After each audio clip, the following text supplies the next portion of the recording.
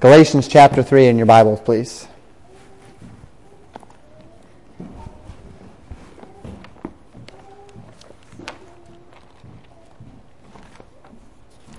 Last week we read as Paul used the example of the patriarch Abraham to form a beautiful example of what it means to be justified by faith.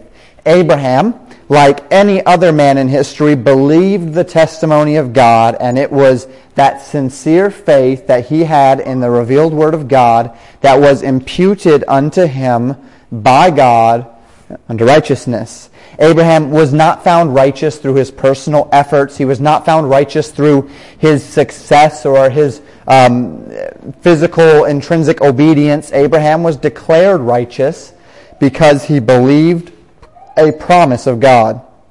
And what was that promise? You recall verse 8 tells us that the promise was the gospel. And as we step into tonight, this is very important for us to remember that Abraham was given the gospel, and he believed the gospel.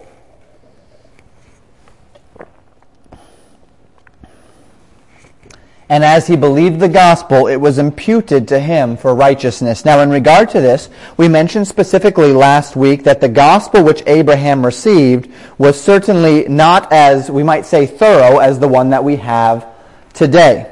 As far as we can tell, Abraham didn't know the name of the promised one, nor did he know the fullest extent of his life and ministry. As we look into the beginning of the New Testament, we see that there was much that the Jew did not really fully understand about the nature of Messiah and his ministry among them.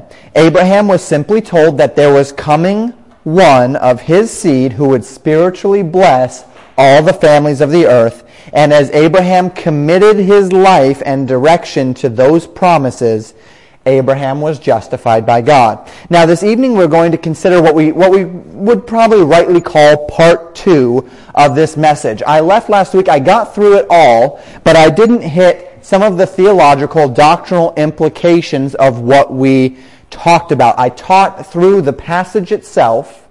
I gave us some application, but this evening we are going to use what we now know about this passage to counter some of the arguments that people give in regard to this passage, using this passage to argue for some theological ideas, some theological concepts that we would believe to be false. And particularly, as we consider this evening's sermon, we are going to consider the controversy that stems from the growing Reformed movement, using this as one of the foundational passages through which they assert that Israel is no longer in God's plan at all, that the church has completely supplanted Israel, has taken all of Israel's promises, not just in favor, but also in promise, so that the promises given to Abraham and Israel have all effectively been transferred to the church. And we're going to speak on this, or in this regard, this evening. And as we begin tonight, we must do so with one overriding principle in mind. That the context of Galatians 3, verses 6 through 18, speaks of one specific promise made to Abraham and cannot intrinsically be extended to every promise which Abraham, much less his posterity, was given. There is one promise being spoken of particularly in Galatians chapter 3, verses 6 through 18. And let me ask you a question as we think about this, one which you don't need to answer out loud, of course, but which I do want you to answer for yourself, rhetorically we'd call it. If you were asked to present the focus of the epistle of Paul to the churches of Galatia, as you have learned it thus far, what would you say that focus is? What would that focus be if you had to present it? Think rhetorically. If you had to present the focus of the epistle to the Galatians, what would that focus be?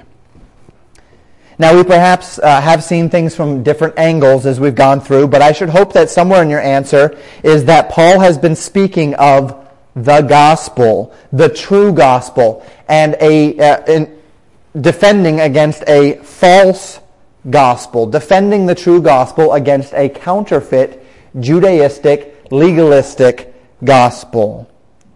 The context has been the gospel. What it is, what it means, how it is obtained, how it is maintained, and how it affects the Christian life. Now, don't lose this reality that Paul is speaking about the gospel. And yes, as we get into Galatians chapter 3, we are transitioning toward the idea of Christian legalism. We are transitioning toward the idea of how Christians can allow this legalism to encroach into their own lives and live in the light of legalism. But as we understand what Paul is presenting here about Abraham from Galatians chapter 3, verses 6 through 18, we see that he is still speaking of, highlighting, bubbling to the top, the reality that Abraham lived by faith the same way any man has lived before God, and that is by faith.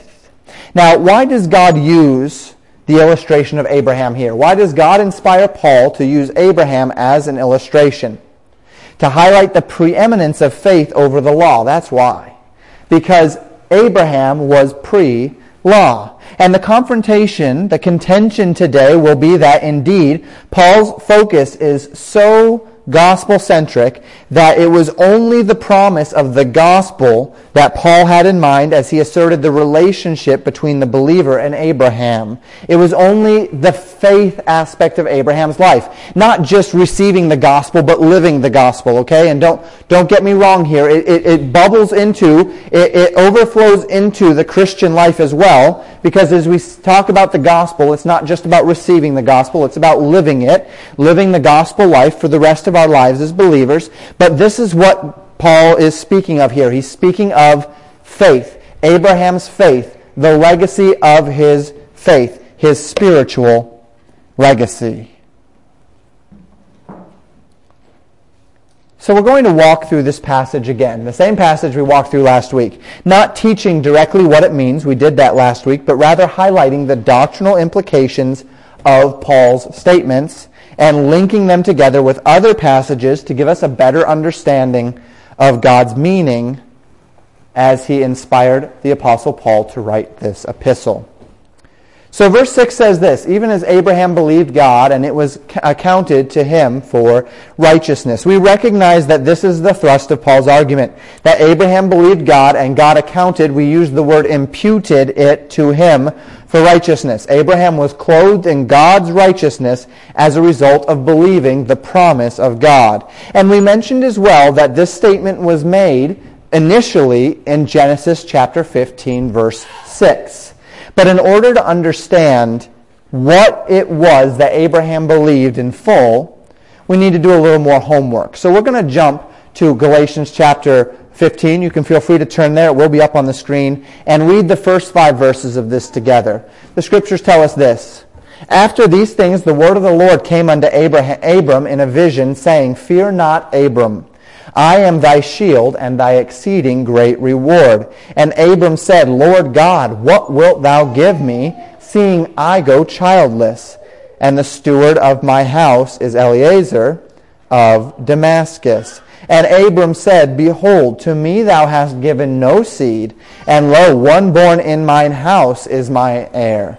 And behold, the word of the Lord came unto him, saying, This shall not be thine heir, but he that shall come forth out of thine own bowels shall be thine heir. And he brought him forth abroad and said, Look now toward heaven, and tell the stars, if thou be able to number them. And he said, So shall thy seed be. So Abram, the controversy here is indeed surrounding the physical seed. God, you have promised me a physical blessing. You have promised me a physical lineage, and yet all I have right now is a servant, my head servant, the one that was born in my house. He's my heir right now. I don't have a son to give everything to. How can these promises be given to me when I don't have a son? And God again reiterates to him that as the stars of the heavens, so will his seed be. And God begins by telling Abram that he is both his protector and his rewarder. That if Abraham will follow God, he will find in God his provision and deep satisfaction both in this life and in the life to come. And Abraham is just confused by this, because God has made this promise, but he has no heir. God says, you'll have a child. Eliezer of Damascus is not going to be your heir. There will be one that comes out of your own bowels, out of your lineage. It will come from you. It will be a blood relation to you that will be your heir. And it is at this point that God says, or the Scriptures tell us, and he, Abram, believed in the Lord. And he counted it, that's God counted it to him, Abram, for righteousness. Abram believes the promise of God, and righteousness is imputed unto him. But Paul tells us that it wasn't simply the promise of a child that was believed on this day. It was the promise of the child that was the final step in Abraham believing a much greater promise. And we're going to skip Galatians chapter 3, verse 7 for just a moment and jump to verse 8 to understand what was truly being promised and the promise that was being confirmed here. In verse 8 of Galatians 3, we see this, and the Scripture, foreseeing that God would justify the heathen through faith, preached before the gospel unto Abraham, saying, in thee shall all nations be blessed. So we see that this is the end. Genesis 15:6 is the end game. It is the final piece of a larger puzzle that God had been giving to Abram. And when Abraham finally accepted this by faith, that it was imputed unto him for righteousness. See, because the promise that we find in verse 8 of Galatians chapter 3, that in thee shall all nations be blessed, that promise, as we mentioned last time, is not found in Genesis 15. That's found in Genesis 12. In Genesis chapter 12, verses 1 through 3, the Scriptures tell us this. Now the Lord had said unto Abram, get thee out of thy country, and from thy kindred, and from thy father's house, unto a land that I will show thee. And I will make of thee a great nation, and I will bless thee, and make thy name great, and thou shalt be a blessing. And I will bless them that bless thee, and curse him that curseth thee, and in thee shall all families of the earth be blessed. This is the initial call of Abram out of Ur of the Chaldees. God calls him out of his country, away from his family, and asks him to go into a land which God would show him. God tells Abram that he will make of Abram a great nation, that he will bless them that bless him, that he will curse them that curse him, that he will make his name great. And the final promise which he gives, found at the end of verse 3, is that in Abram all the families of the earth would be blessed. So follow this with me here. Abraham leaves his home and his family upon both physical and spiritual promises. There are physical promises here. There are spiritual promises here. The physical promise is that there would be a great nation made out of him, that his name would be great, that he would be protected by God through God's blessings and cursings. The spiritual blessings that were made here is that he would be a blessing, and that through him all the families of the earth would be blessed. This is the gospel. This is God's promise of Jesus Christ. This was the first time that God presented to Abraham his plan to bless the world through his seed, through one that would come through a Messiah named Jesus Christ. Okay, so follow this with me. By that point, now it's likely here, it's likely that there had been years between when this promise is made and when Abram comes out of Ur of the Chaldees and when God appears to Abraham in chapter 15. I keep going back and forth between Abram and Abraham. I hope that's not throwing anyone. His name is changed in chapter 15. Not quite where we have it yet, but Paul is speaking of him as Abraham. Genesis is speaking to him as Abram, so I'm kind of going back and forth. So years between the promise, the initial gospel promise in Genesis 12, and the final step here in Genesis 15, when Abram is saying, God, what's going on here? You've promised me all this stuff. You've promised that my seed will make a great nation. You've promised that in my seed, all the nations of the earth will be blessed, but I have no seed. And that's when God says, no, you will have a seed. Abraham puts his full faith in this. How can Abraham become a great nation if he doesn't have a child? How can all the families of the earth be blessed through him if he doesn't have a child? And this is when God elaborates upon the promise, that in him all the families of the earth will be blessed. And he promises to Abraham that his seed will be more numerable than the stars of the heaven. And hearing God reiterate this promise, Abraham believes it with all of his heart, and God imputes that faith to Abraham for righteousness. God elaborates upon the gospel. Abraham hears the gospel, he accepts the gospel, and he's made righteous by faith. So this is what we know at this point. And this sermon, the whole is more than the sum of its parts. So stay with me here. God made the promise that God made to Abraham. The promise is, he made him physical and spiritual promises. One of these promises is the focus of Paul's illustration, namely the gospel promise. The spiritual promise rooted in the reality that Abraham's seed would bless all the families of the earth. Now, at this point, we cannot rule out the possibility that Paul's illustration goes beyond that scope, and that it's speaking both of Abraham's physical and spiritual promises, because Genesis 15 is not specific in this regard. And we'll get back to this in a moment. But we know that Paul's focus has nothing to do with God's physical promises to Abraham. It has everything to do with the physical promise of the gospel that will be worked out through the seed of Abraham.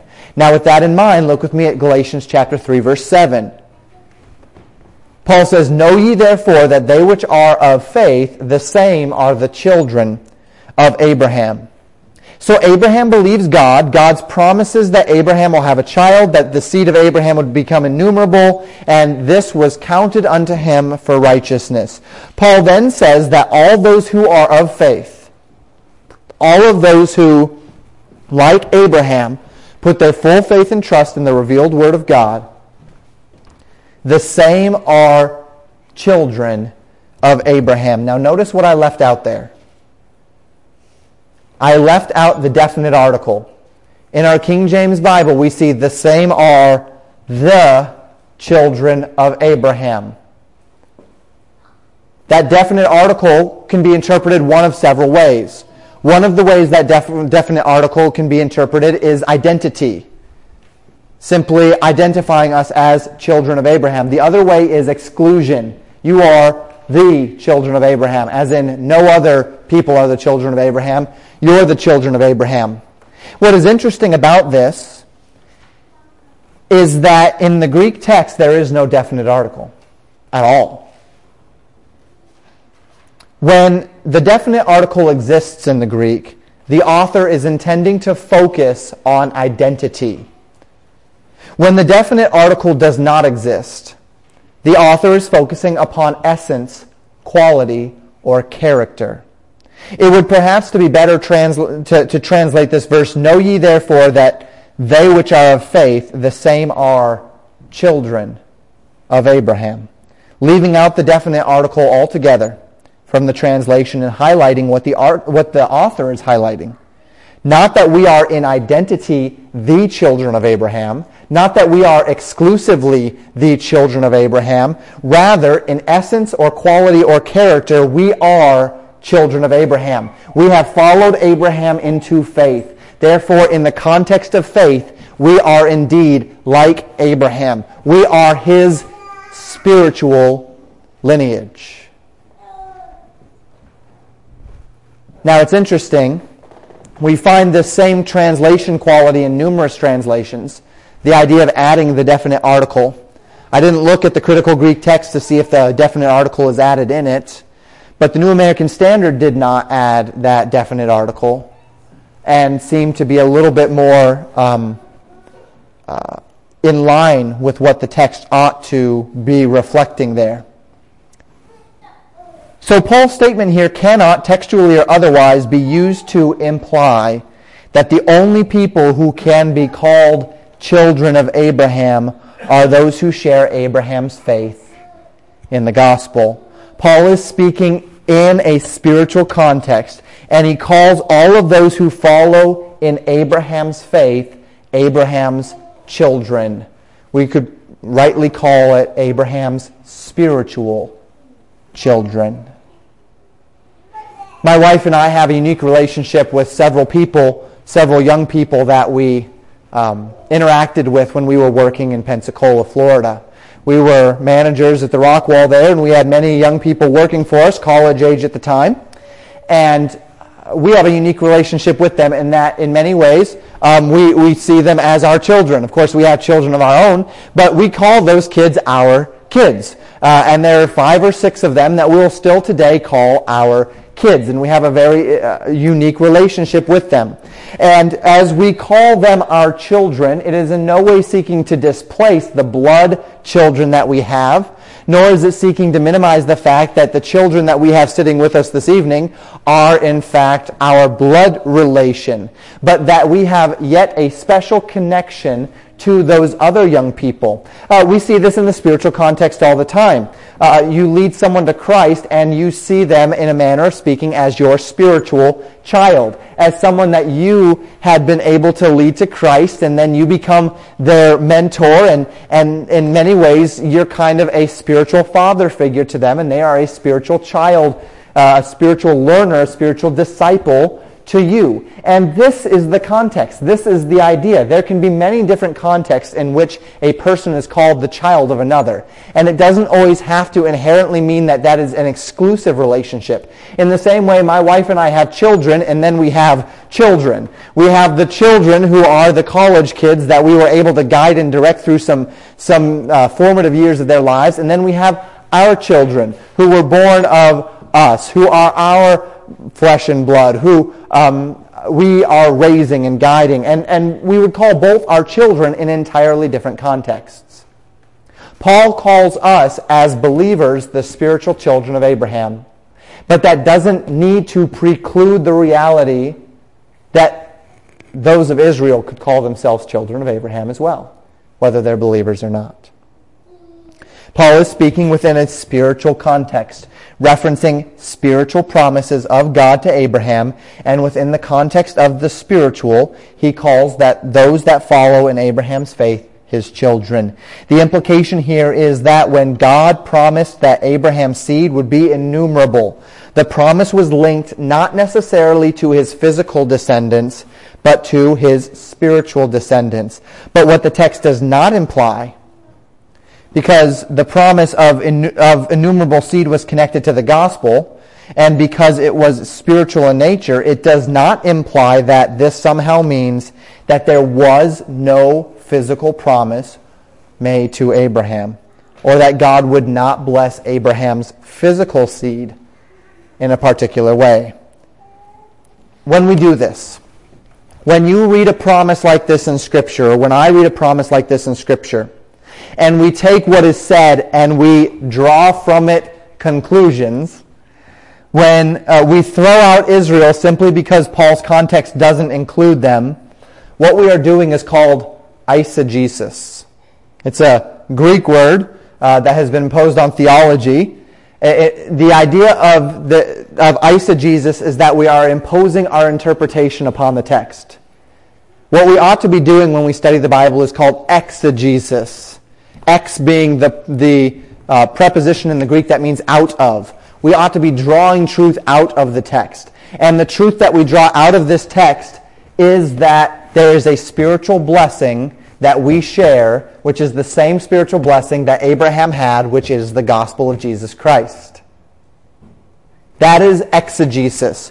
When we start to imply other things about that, because there was nothing mentioned about Israel here, because there was that would be called a logical fallacy of an argument from silence, because we don't see this and that, that must mean that God has tossed out Israel. Because the church is called children of Abraham here, that must mean that there's no such thing as children of Abraham for Israel.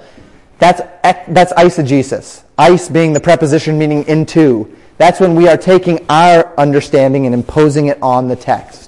And it's a dangerous place to be. It's a place that we don't want to be. So you and I are children of Abraham in the spiritual context. Absolutely. Does this mean that there's no such thing as a child of Abraham in the physical context? Absolutely not. Does this verse state that you and I though we may have no blood relation to Abraham, share in the spiritual blessings that God promised to Abraham? Absolutely. Does this mean that there were no promises given to Abraham's physical descendants? Absolutely not. But furthermore, we'll go deeper on this in just a few moments. Physically speaking, it was only a subset of the descendants of Abraham that were made an elect nation, wasn't it? It wasn't all of Abraham's descendants that were blessed. Namely, it was the descendants of his second-born son, Isaac.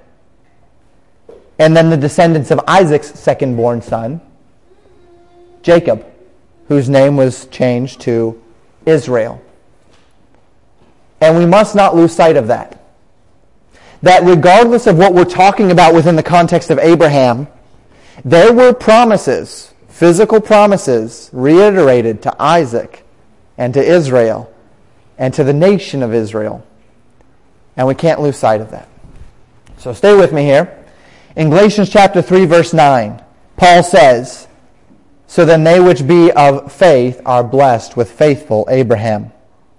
Does this mean that we all receive all of Abraham's blessings? Well, no, that's not stated. The text is speaking in the context of the promise of the gospel, spiritual promises. The gospel is the focus, the blessing upon all families of the earth through Abraham, the innumerable host that will come from him. This is the gospel. This is the spiritual blessing. So Paul then, you recall in verses 10, 11, 12, he speaks about the law. We're going to skip that. We talked about that last week. In verses 13 and 14, he then says this, "Christ hath redeemed us from the curse of the law, being made a curse for us.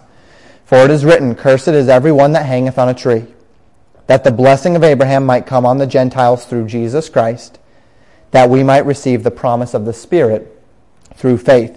So the promise which was made to Abraham, which he believed, and thus it was counted unto him for righteousness, looked forward to the day when Christ would hang on a tree to purchase redemption for all mankind, and so fulfill the promise that in him all the families of the earth would be blessed. And while Abraham had lived thousands of years before this promise would come to pass through Jesus Christ, yet this faith that the promise would come to pass is just as real as the faith that you and I have that it has come to pass. Abraham looked forward to the promised one. We look back to the promised one. But each of us exercises faith. We follow Abraham's legacy. We receive the same blessing which he received when he believed, which is imputed righteousness, that word that we call justification. Now I ask you, why must we then impose upon this illustration any claim concerning the physical promises of God to Israel? Why must Paul's illustration of the gospel by grace through faith without the law be made to mean that Israel has no place left in God's plan? Why must the reality that you and I are spiritual children of Abraham negate in any way God's favor upon the physical descendants of Abraham, Isaac, and Israel? Now perhaps your answer would be, well, Pastor, why not? I think most of you are with me on this one, but hypothetically, or for someone listening on the internet, why not, Pastor? You say, why must we? Why shouldn't we? Is really the question, right? How do we know that it's not you that's simply and not going far enough with the text, Pastor? And that's possible. But look at verses 15 and 16. Paul says, "Brethren, I speak after the manner of men, though it be but a man's covenant, yet if it be confirmed, no man disannulleth, or addeth thereto. Now to Abraham and his seed were the promises made, he saith not, and to seeds as of many, but as of one, and to thy seed, which is Christ." Recall we spoke of this last time, that Paul gives the example of a human to human covenant, and asserts that if a human-to-human covenant is irrevocable and unchangeable, how much more would a divine covenant be irrevocable and unchangeable? And then as Paul seeks to prove that the spiritual covenant was still in effect, he argues that the promise was made to Abraham and his seed, not to Abraham and his seeds. Now, the implication of this was that God had a particular person in mind when he made the promise that all the nations of the earth would be blessed through Abraham's seed. That God was not intending to imply that all of Abraham's seed would bless the world, but that one of Abraham's seed, a particular seed, would bless the world. So Paul states that from a spiritual context, it would be one man, one of the seed. And the eisegetical, the interpreting into the text argument imposed upon this statement is, again, that this means there was no promise made to the seed of Abraham, to his physical descendants, to the nation itself, to which we make several remarks. First, we must understand that the very basis for Abraham's concerns in Genesis 15, when he first goes to the Lord, and the Lord says, Abraham, I am your shield and your very great reward. When he says that, and then Abraham comes back and says, yeah, Lord, about that promise, I don't have a child. The very basis for Abraham coming back to God in Genesis 15 is physical. God, I don't have a physical descendant. If I don't have a physical descendant, my wife being barren, how is it possible that we can have these promises? Abraham recognizes some physical link here. Second, and we mentioned this a few minutes ago, the physical promises toward what we now call the nation of Israel were not truly established in Abraham, were they? They weren't. They were established in Israel. The physical blessings were not poured out on all of Abraham's seed. After all, Ishmael did not receive the physical blessings that God was of the nation of Israel. Ishmael's seed was not made elect. Not in the salvific sense. We've talked about this. Was not chosen for this special purpose. All of Isaac's seed was not made a special nation. Esau was not given that privilege. It was just Jacob. It was only Israel. And then it was all of Israel's seed. All 12 of his children were given a part in this. God reiterated that promise to the nation at Mount Sinai. He gave them special and different physical promises on Mount Sinai. That regardless of whether or not Abraham's promises were exclusively spiritual in nature or were spiritual and physical, what we see when we get to not Isaac but Jacob, Israel, and his descendants is physical promises to a physical nation. And as we think about this, to argue that the spiritual nature of Abraham's promises somehow invalidate the promises made to Israel is another logical fallacy. We already talked about one logical fallacy. This would be the fallacy, if you're interested in this stuff, called non sequitur, meaning it does not follow. It's an argument that doesn't follow the premise. The covenants God made with Jacob and his lineage certainly did not invalidate the ones that God made to Abraham. But if Israel's promises are physical, a physical kingdom, a physical king, physical deliverance, physical blessing, then there's no contradiction between those promises made to Israel and the spiritual promises made to Abraham. The fact that Abraham was given spiritual promises does not invalidate what would happen 430 years later when Moses stood at the base of Mount Sinai and sprinkled the blood on the people, and they entered into a covenant called the Mosaic Covenant, and they entered into a covenant of blessings and cursings, and God promised that he would make a great nation and that he would deliver them from their enemies and he would give them the land of Israel. That is not invalidated through the spiritual promises 430 years earlier. Now, third, we must understand that some of the promises of Abraham were likely physical in nature. Abraham was promised a physical seed. We see this when Abraham tries to make Ishmael his heir, right? God says, no, Ishmael's not the one. You've got a different physical seed coming. Abraham was promised a physical land. We'll see that. We see that all the way back in Genesis 12. We see it reiterated later in the text as well. The fact that Abraham was given spiritual promises, which his spiritual seed would inherit by faith, that's us, does not invalidate the possibility that he was also given physical promises that would come about to his physical seed. Now, this may be a lot of back and forth. This may be a lot of logic this evening. But I'm trying to formulate an argument here. An argument that is based on reason. That shows us that the very nature of Galatians chapter 3, as it relates to the spiritual promises that God gave to Abraham, that we are inheritors of today, does not invalidate Israel. Does not invalidate God's plan for them. What we find in Scripture is that God made spiritual promises to Abraham, which touch everyone who follows in Abraham's spiritual footsteps by faith.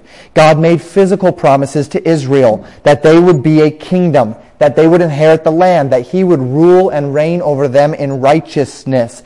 These promises were reiterated they were given to Abraham, they were reiterated to Isaac, they were given to Jacob, they were given to the nation at Mount Sinai. They were spoken to the prophets throughout their entire history. But here's the most interesting part.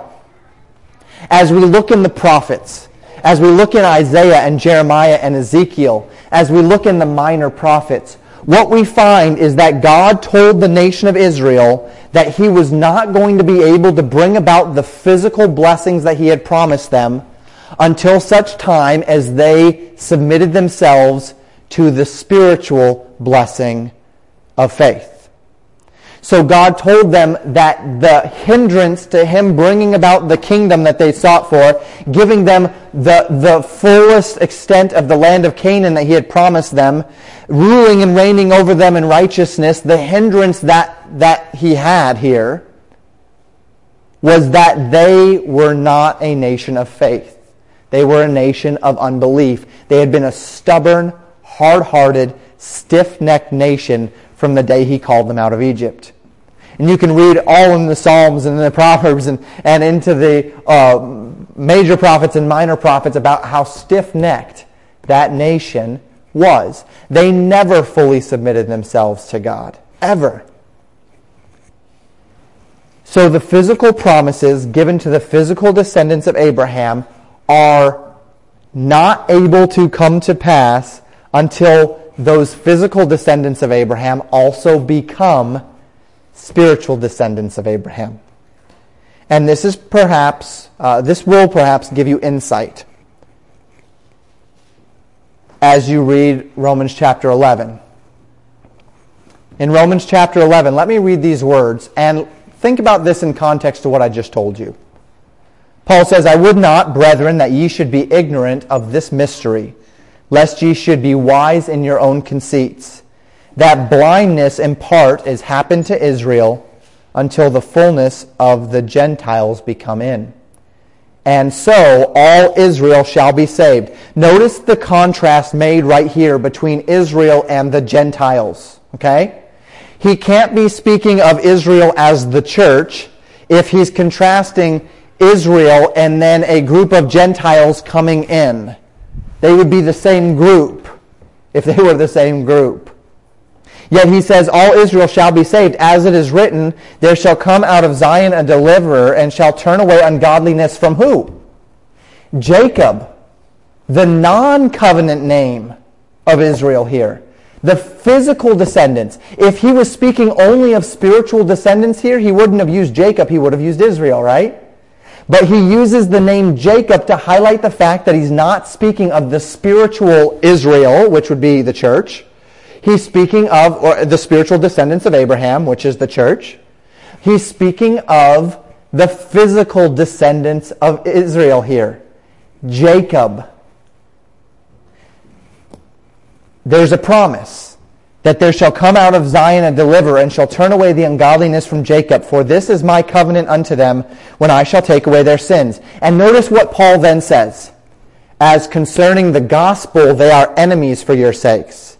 But as touching the election, they are beloved for their father's sakes. For the gifts and calling of God are without repentance. This is essential to understand. Those in the nation of Israel are the enemies of the gospel, but they are beloved of God because they are still an elect nation. They are still God's chosen. Now, for those of you that were present Tuesday night, which is everyone but John, I think. Hope, you asked a question Tuesday night. You asked if Israel was spoken of in the terms of election, and the word that I was looking up eklektos, did not specifically and explicitly speak of Israel. But what I didn't do in my haste, because Tuesday was a busy day, I was not able to get to the other words that also mean elect and are derivatives. And this word here, very, very close. I'll talk about this Tuesday night when we dig into the Greek a little bit. Very close to the same derivative. And this is explicitly speaking of Israel here in the terms of election. So here we see without controversy that Israel is being spoken of as an elect group. Does this mean that everyone in Israel is saved? No. If you were here on Tuesday night, or if you've heard my speaking of election before, you know that election is not about salvation. Election is about purpose. And so Israel is an elect group. That doesn't mean that everyone in Israel is on their way to heaven. This is what caused the Pharisees and Sadducees so much of a problem in Jesus' day. They thought that they were in by default, and they weren't. And so we see here a definitive reference that Israel, though they are enemies of the gospel, yet they're still beloved of God as the elect unto a purpose. And the purpose with them is not yet finished. So in summary, we read this in Galatians 3:18. Oh, and by the way, in Romans chapter 11, verse 29, for the gifts and calling of God are without repentance. That if God promises things, He's not going to undo them.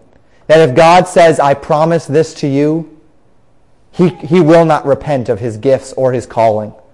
If He called the nation of Israel to be an elect nation to Him, and He gave them conditions upon which they would operate, and He promised them that He would make of them a nation, that He would bring out of Zion a deliverer, that all of Jacob would be saved, if He made these promises, He will not repent.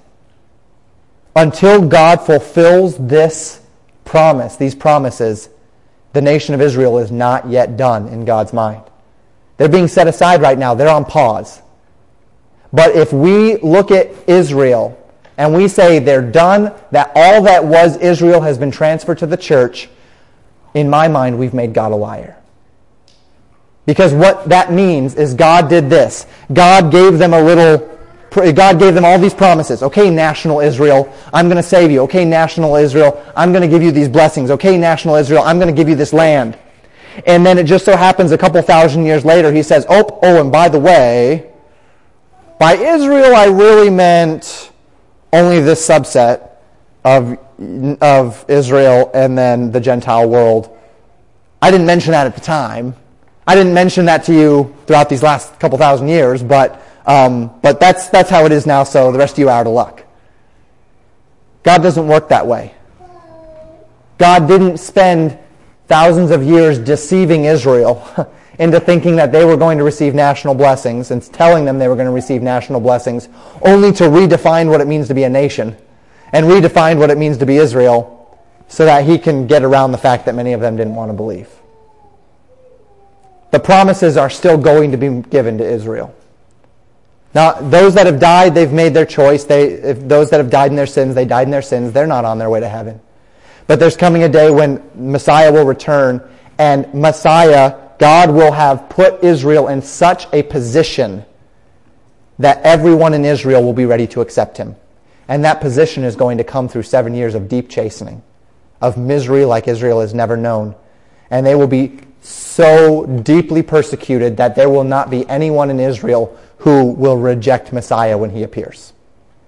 And God is going to position their hearts to exercise their will unto Him through chastening. And that's God's plan. Because the gifts and calling of God are without repentance. So, he says here at the end of Galatians chapter 3:18, for if the inheritance be of the law, it is no more of promise, but God gave it to Abraham by promise. The scope of Paul's argument is the gospel. Paul reveals how the gospel was presented to Abraham, how Abraham believed it by faith, how God imputed it to him unto righteousness. This event began a legacy of faith that passed through every generation so that all who would believe the promise of God, called the gospel, by faith would be declared righteous, became spiritual descendants of Abraham's faith. This promise and these promises, they were fulfilled in the person and work of Jesus Christ on the cross. So that today we look back upon the promise in faith In the same manner, Abraham looked forward to the promise in faith. Everything here has to do with these specific spiritual promises that are wrapped up in the gospel. Whether we're speaking of salvation or whether we're speaking of how to live by faith, all of those blessings are wrapped up in the gospel, and that is the theme of Paul's message as he relates it to Abraham. We find nothing in Paul's arguments that implies that the physical promises made to Abraham's seed are invalid. And by that same argument, we recognize that adding physical promises onto spiritual promises some 430 years later does not invalidate the spiritual promises, nor does it even threaten the spiritual promises, particularly as God founded the physical blessings on the condition that the nation would first accept the spiritual promises. Finally, let me just say this.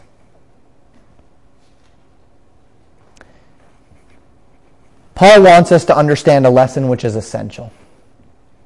That in every generation, with or without the law, salvation has only ever come by grace through faith. He is still proving a point here, which is that whether it's accepting the gospel or living in light of the gospel, it cannot be done in the flesh. It must be done by faith. In every generation, it must be done by faith. So may each of us, even as we spoke of in our time together this morning, determine to live out our faith, to recognize the spirit of God's commands and to obey them, that we would follow God by faith, that every standard we set would be founded in faith, that every action we take would be compelled by faith, that there would never be a time where we seek God's favor through our flesh, through our own capacity and effort, but that, as Paul said in Galatians chapter 2:20, we would live a life where we are crucified with Christ. Nevertheless living, not I, not us, but Christ living in us. That as we yield to Christ, live moment by moment in the reality of what Christ has done for us, we submit ourselves to the Spirit of God, we walk in the Spirit, and thus we don't fulfill the lust of the flesh. This is what it meant when we accepted the gospel of Jesus Christ. We accepted the reality that we could not get to heaven on our own, that there's nothing that we could do to get ourselves there, and that we had to throw ourselves completely on the mercy of the one who died for us to redeem us from all iniquity and purify unto himself a peculiar people zealous of good works. And it must be that very same premise that we throw ourselves at the cross of Christ every day in order to live in a manner that pleases him. This was the spiritual legacy of Abraham. This is what Paul was attempting to illustrate, that Abraham lived a life by faith. He accepted the gospel by faith. If we trace through Abraham's life, he believed that God would give him a son by faith. When God had given him that son, he willingly, nearly sacrificed that son on an altar by faith. He lived, and the very foundation of everything that he did, the foundation of every decision he made, of the direction he took his family, of the choices he made for his family, was based on the reality that God had made promises to him, and with all of his heart he believed them. And that is the Christian life. The first time you believe with all your heart the promises of God, you are ushered into the family of God. And you spend the rest of your life so vehemently believing these promises that you are saved by grace through faith, that you have a home in heaven, that you are not of this world, that you are a new creation in Christ, that you spend every effort and you devote everything that you have to living within the context of this Christ life. And that's the legacy of Abraham. The legacy of faith. May it be so in our lives as well. Let's pray.